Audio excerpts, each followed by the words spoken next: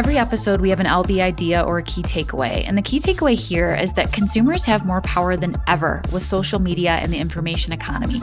And it's more important than ever for branding and marketing to be an authentic and mutual conversation between consumers and companies, where not only are valuable products and services exchanged, but also valuable content.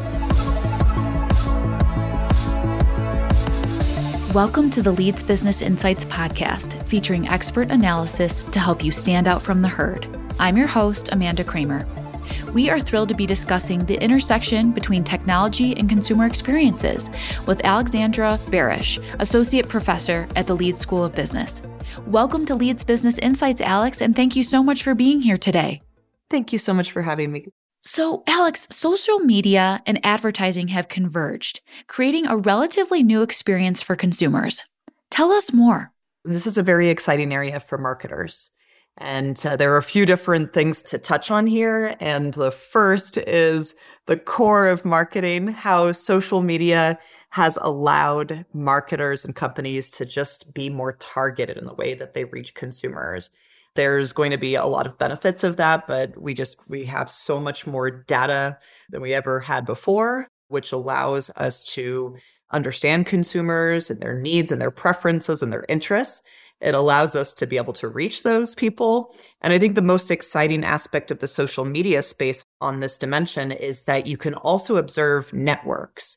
And you can imagine that learning about an individual is great, but learning about how that individual relates to other people and the types of people that they're friends with is just an extra layer of information that helps us target individuals according to what they're excited about. So I see this as being a win-win, because if you are receiving communications from marketers that are more relevant and interesting and personalized to you, that's good for consumers. Of course, it's good for companies and advertisers as well, which we can come back to.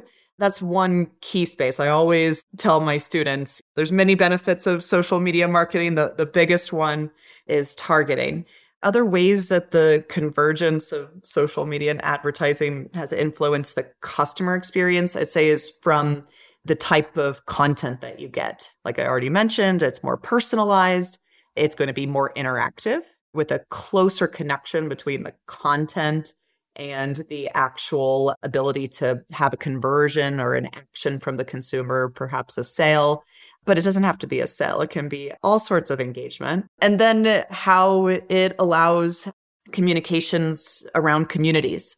That's the other big piece of the social media and advertising space. It's not just creating brand communities, which has been done forever, but is just more sophisticated now, but also the role of influencers in those communities, people that we look up to, but are not necessarily directly connected with the company.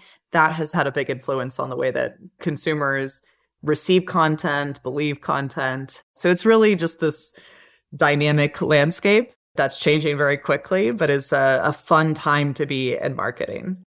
Absolutely. A really exciting time to be in marketing. And let's talk about a couple of points that you just brought up there, Alex, while we're on it. The first would be around engagement. You mentioned that securing a sale is not necessarily the end result at all times. Tell us more. Totally. The classic theories about how you move consumers through the purchase funnel apply here, but we're just getting more sophisticated on how we measure it. You can imagine a consumer who doesn't know anything about a brand or what they have to offer. You first have to create some level of awareness, and that can be measured through things like clicks and other types of actions, engagements, and just watching content, stopping the scroll and looking at it for a little bit longer. That's already an important metric to capture, but it doesn't translate directly to sales. First, you have to help consumers understand what you have to offer and what your competitive advantage is. And so there you might have even more interactive and personalized content that directly relates to that consumer's interests or what they've stopped and scrolled on before. So you can imagine on your social media Maybe you've seen it where you get, of course, relevant products that you've already seen, but you're getting deeper and deeper as you kind of scroll to the right on something in particular, like clothing, or for me, it's all kids' clothing these days, based on my interests. And so you're able to see how people are forming their consideration sets, we say, just engaging with content more deeply, but still it doesn't convert into a sale. And the next layer would be getting people over the hump towards purchase. And so each of those, that hierarchy of metrics is important. Each moving consumers from one step to the next is always going to be important. We used to make phone calls and see how our advertising did. And now we can just get more concrete metrics at every step of the way. Mm-hmm. Absolutely. Alix, switching gears for a moment from the company landscape to the consumer lens, one thing that you study within the consumer economy is what makes customers enjoy their experience. Tell us more about what you've learned here. Yeah, I think this is one of those important win-wins for companies, for consumers, because so much of what I study is about the utility that consumers get from going through their experiences. It could be your experience engaging with some online communication or an advertisement that you're looking at on TikTok or on social media. It could also be how you go through a store environment or a retail experience. Or more specifically, and what I oftentimes look at in my work is the experiences that we choose to go through in terms of service, tourist experiences, travel experiences. If we can make consumers enjoy those experiences more, they'll want to repeat purchase, they'll want to spread word of mouth. And that's where I talk about the win-win. Consumers are happier and companies are also happier. So that's where a lot of my work focuses. Great. Well, and tell us more. How can companies and marketers tap into these learnings with messaging, visuals, other mediums? Yeah, I focus a lot of my attention on how companies can create experiences that make consumers more immersed or more engaged in the experience. So in particular, the actions that consumers can take, creating content or taking photos or interacting with the brand as they go through that experience. And it has upsides and downsides, and it's really important to consider.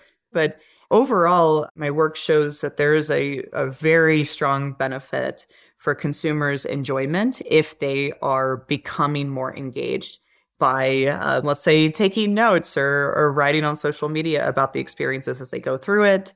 If they're taking photos of the experience, it affects not just their moments as they're going through it, but also their retrospection. So how they remember the experience itself. So, Alix, you've had some interesting findings related to the pros and cons to generating content during a consumer's experience with a product, company, or service. Tell us more. My early work in this topic was specifically focused on the photo taking experience. And that came from a period where our smartphones were giving us costless photo taking. We could take as many photos as we wanted. It was just exploding in terms of the way that people were interacting with their travel, with the services, and with the retail environment. And so we started with just the basic question of how this action itself affects people's experiences. And you can imagine that it could go both ways, and it does in different contexts. So when you're taking photos, you have to stop and look through a screen. A lot of people at the time when we started this work, maybe a decade ago, they were very worried that photo taking was ruining our lives, that we're all basically, looking through our screens instead of being immersed in the actual experience, that it was affecting our social relationships. We came in also with that perspective. We were interested in documenting that and ran dozens of studies and experiments and correlational studies.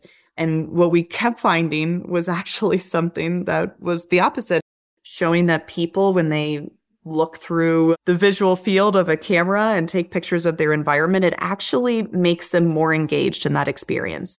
It is very relevant for companies who want to create immersive, enjoyable experiences to encourage photo taking instead of discouraging it.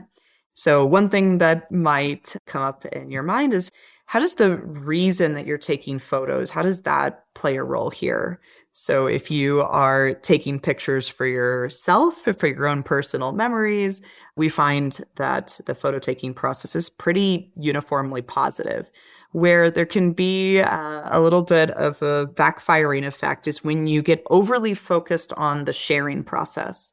When you're thinking about how your photos will look to others, how many likes or comments or retweets you'll get, that's when people start to get what we call self-presentational concern or anxiety during the experience. This is where I caution people not to not ever share photos or, talk about their experiences to others, but just to really try to decouple it, to try to go through an experience without the self-presentational concerns top of mind, to try to think about taking photos or creating content for the self, and to do the sharing process after the experience ends, because that's where you get the benefits, but without the drawbacks of it interfering with the experience as you're going through it. There are other things that matter here as well. The memories that you create when you're more immersed in content that is visual, that will actually enhance your memories of, let's say, your museum experience or the artifacts that you see. But where your attention is focused on visual content, you're going to be less focused on auditory taste cues. Any other information coming to your senses will get a little bit less attention. And as a result, we show that, if you're the type of experience where the primary content is more auditory, like a concert, that photo taking can be really harmful in that place because you're focused on visual details. Maybe if you're at a Taylor Swift concert, it's okay because there's a lot of visual stuff going on there.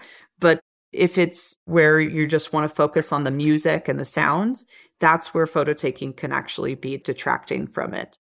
So, Alix, with the introduction of 5G, we may see some interesting impacts. What are your thoughts here? Yeah, anytime you have richer content, it's going to, in general, be more immersive for consumers. And 5G technology is offering, of course, just the basics with faster speeds and bandwidth. That's going to mean that the content can be more detailed, more immersive, richer in the types of content that's delivered.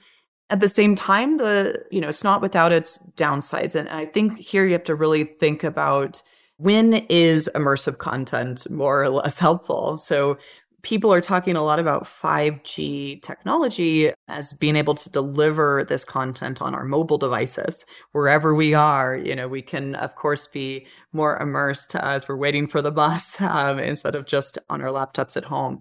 And so that's good and bad. On the one hand, all the good stuff about being immersed everywhere should play out in a positive direction, but it's not always the case that consumers are ready to hear messages. If they're going through something else, it could actually be distracting. And that's where the divided attention, there's a lot of research on how multitasking is actually detrimental for consumers.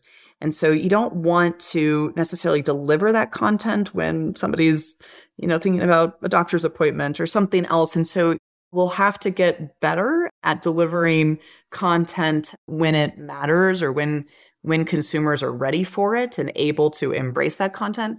To go back to the positives, another thing that people are very excited about is the possibilities for augmented and virtual reality. And that's where I see a lot of opportunities for brands and for companies, because you're trying to create actions from consumers and ultimately, hopefully, a sale or a decision. And when you are providing more information, that's almost always better. And if you can create content that allows people to, for example, see how a particular product would look in their living room, or, make them able to see a way that the product or service will benefit them in the moment, that's going to be a good thing as well for both parties. I can get better feedback as a consumer. I can get more information in the info search process. And so I see that as being another positive of 5G, but with the caveat that reducing frictions is only good when consumers are ready to process it, ready to act. And this is going to also lead us to just better tracking of conversions, better data and metrics and analytics as well. So it's going to be a mutual back and forth conversation that will have to take consumers' needs and preferences in mind, in addition to the company's preferences. Absolutely. Thank you for that rich explanation, Alix. Let's take a turn into this notion of self as a brand, a place where photography and technology have allowed us to go. How have those advances given consumers and or influencers a focus that is outside of a company's direct brand or marketing strategy? Yeah, that's been an exciting aspect of photos. And I love thinking about how having these devices in our pocket, how has this changed the way that we go through our lives? So we already talked a little bit about how being able to create content affects enjoyment and immersion during the experience, but it's also allowed us to curate our identities, curate our lives for others. And that's what you meant by self as a brand. So it's an exciting time where we have to also make a lot of decisions as consumers, as influencers, and think about, when are we going to share a very professional or posed moment versus a more candid or authentic moment. And, there's no one social media or type of technology that's, I'd say, better or worse than the others. It's really just about the selection effects where I think certain types of consumers, younger consumers that are more technologically savvy, are able to embrace and engage with more varied and diverse formats, more interactive content like on TikTok. Gen Z, of course, has embraced these new social medias more than older consumers. And that doesn't mean that the other technologies aren't useful too. It's finding out which technology is the one where you want to both create the content and share the content.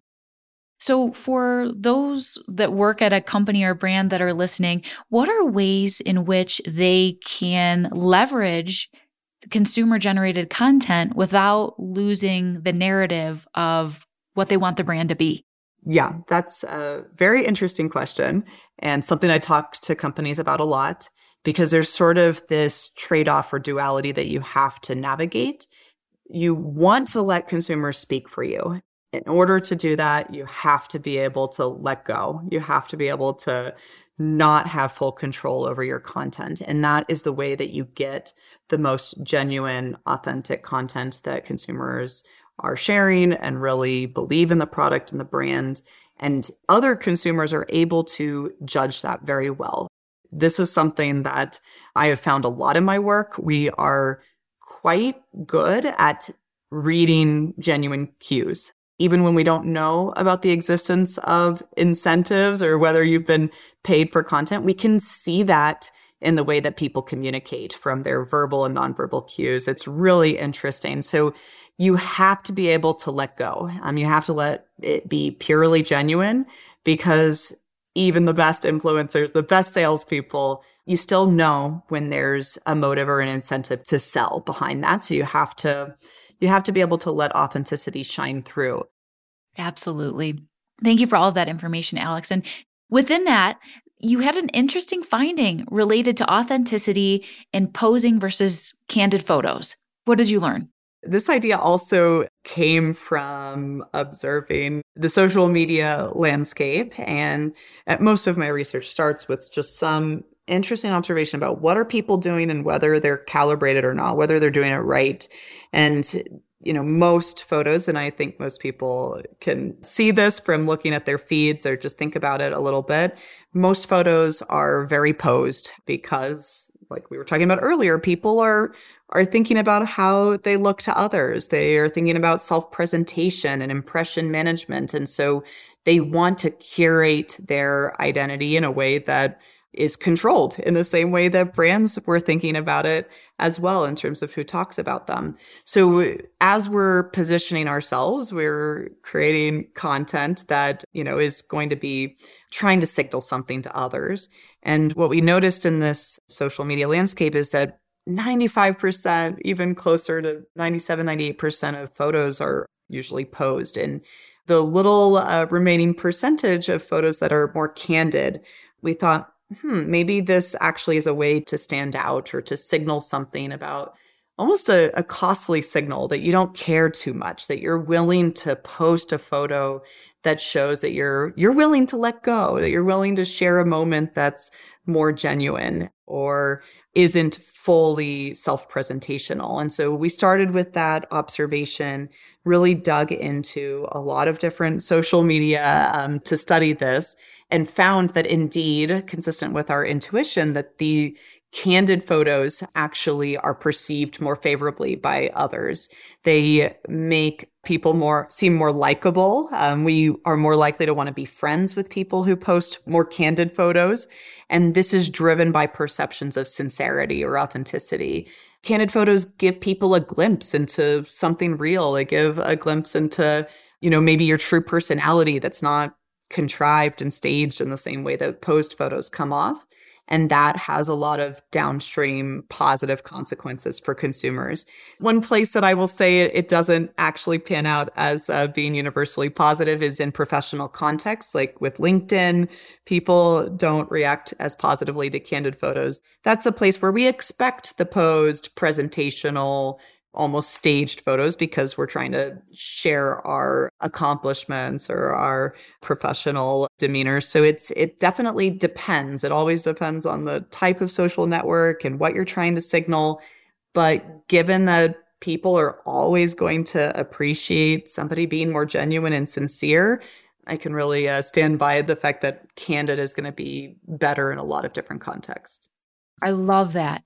So Alix, how can listeners on the podcast today think critically about how they're being marketed to? Yeah, that's good to kind of turn around and think about your perspective as a consumer. And this is something I really push my students on as well when I'm teaching, because you want to be thinking about how marketers and firms can use these insights, but we're also the consumers and, almost every other moment of our lives. And so you can take the evidence and turn it around and sort of say, okay, well, how would I deal with this? So I think there are a few steps. Of course, you want to start by thinking about the type of message that you're receiving. Is it cognitive informational message? Is it an emotional message? Who is the source of the message? Are they credible? Are they trustworthy? Brands can be trustworthy, influencers can be trustworthy, but you want to think about whether that's the case. You also, of course, want to consider how your own biases play a role here. And there are a lot of biases that come into mind here. So the way that we're influenced by emotional ads that speak to our feelings, both happiness, but also on the negative emotion side, if it's tapping into our fear, our guilt, or sense of urgency, it's another important one that comes into play. A lot of marketers will use scarcity tactics to try to make you feel like you're going to miss out on something's limited time. We see that all the time, and I really push consumers to sort of take a step back and try to not let their emotions take over when they're making decisions. And also a really powerful force in our ability to be influenced is social proof. And so that's going to, of course, come from any communication of how other consumers are acting. And we care about norms and we care about, fitting in, and we care about compliance. And so you want to make sure that you're not being overly drawn in by hearing that everybody does something, or not everybody necessarily, but people you care about. What are influencers doing? Influencers who might have been paid or incentivized to promote some product or service. So taking a step back in general is always a good perspective in many aspects of our lives, but certainly with marketing messages. In the same way that we, think about how to persuade others, we can turn it around and think about how these things that we do to others affects the way that we're persuaded by them. So those are some tactics to kind of keep in mind, some biases that are very common and influential. Every episode, we have an LB idea or a key takeaway. And the key takeaway here is that consumers have more power than ever with social media and the information economy. And it's more important than ever for branding and marketing to be an authentic and mutual conversation between consumers and companies, where not only are valuable products and services exchanged, but also valuable content. We want to connect with others. And especially as we're alone a lot of the time, looking at our devices. Connections can come with other consumers and seeing that they're sharing authentic moments in their days. It can come with actual connections and interactions with brands or with companies. That can fulfill a lot of our very basic human needs. And none of these insights are novel in terms of psychology. They're just, we have to consider how the technologies are changing the way that we do these things, the way that we present ourselves, the way that we learn about information from others and from companies. And so authenticity, in my view, is always going to be a winning strategy. How to do that is changing. How to signal that you care about that depends on the segment. It depends on the technology, but it's always going to be what people care about. Very helpful to give us a framework for thinking critically about the content that we're receiving, how we're being marketed to, and how we make our decisions. Well, thank you so much, Alix, for joining us today. Yeah, thank you so much for having me. Thank you again for listening to Leads Business Insights. Don't miss a single episode. Subscribe to Leads Business Insights wherever you get your podcasts. You can also find more information about our podcast series at leads.ly/LBI podcast. If you've enjoyed this episode, you may also enjoy Creative Distillation, an entrepreneurship research podcast from the Leeds School of Business. Check it out at pod.link/creative distillation. Leeds Business Insights podcast is a production of the Leeds School of Business and is produced by University FM. We'll see you next time.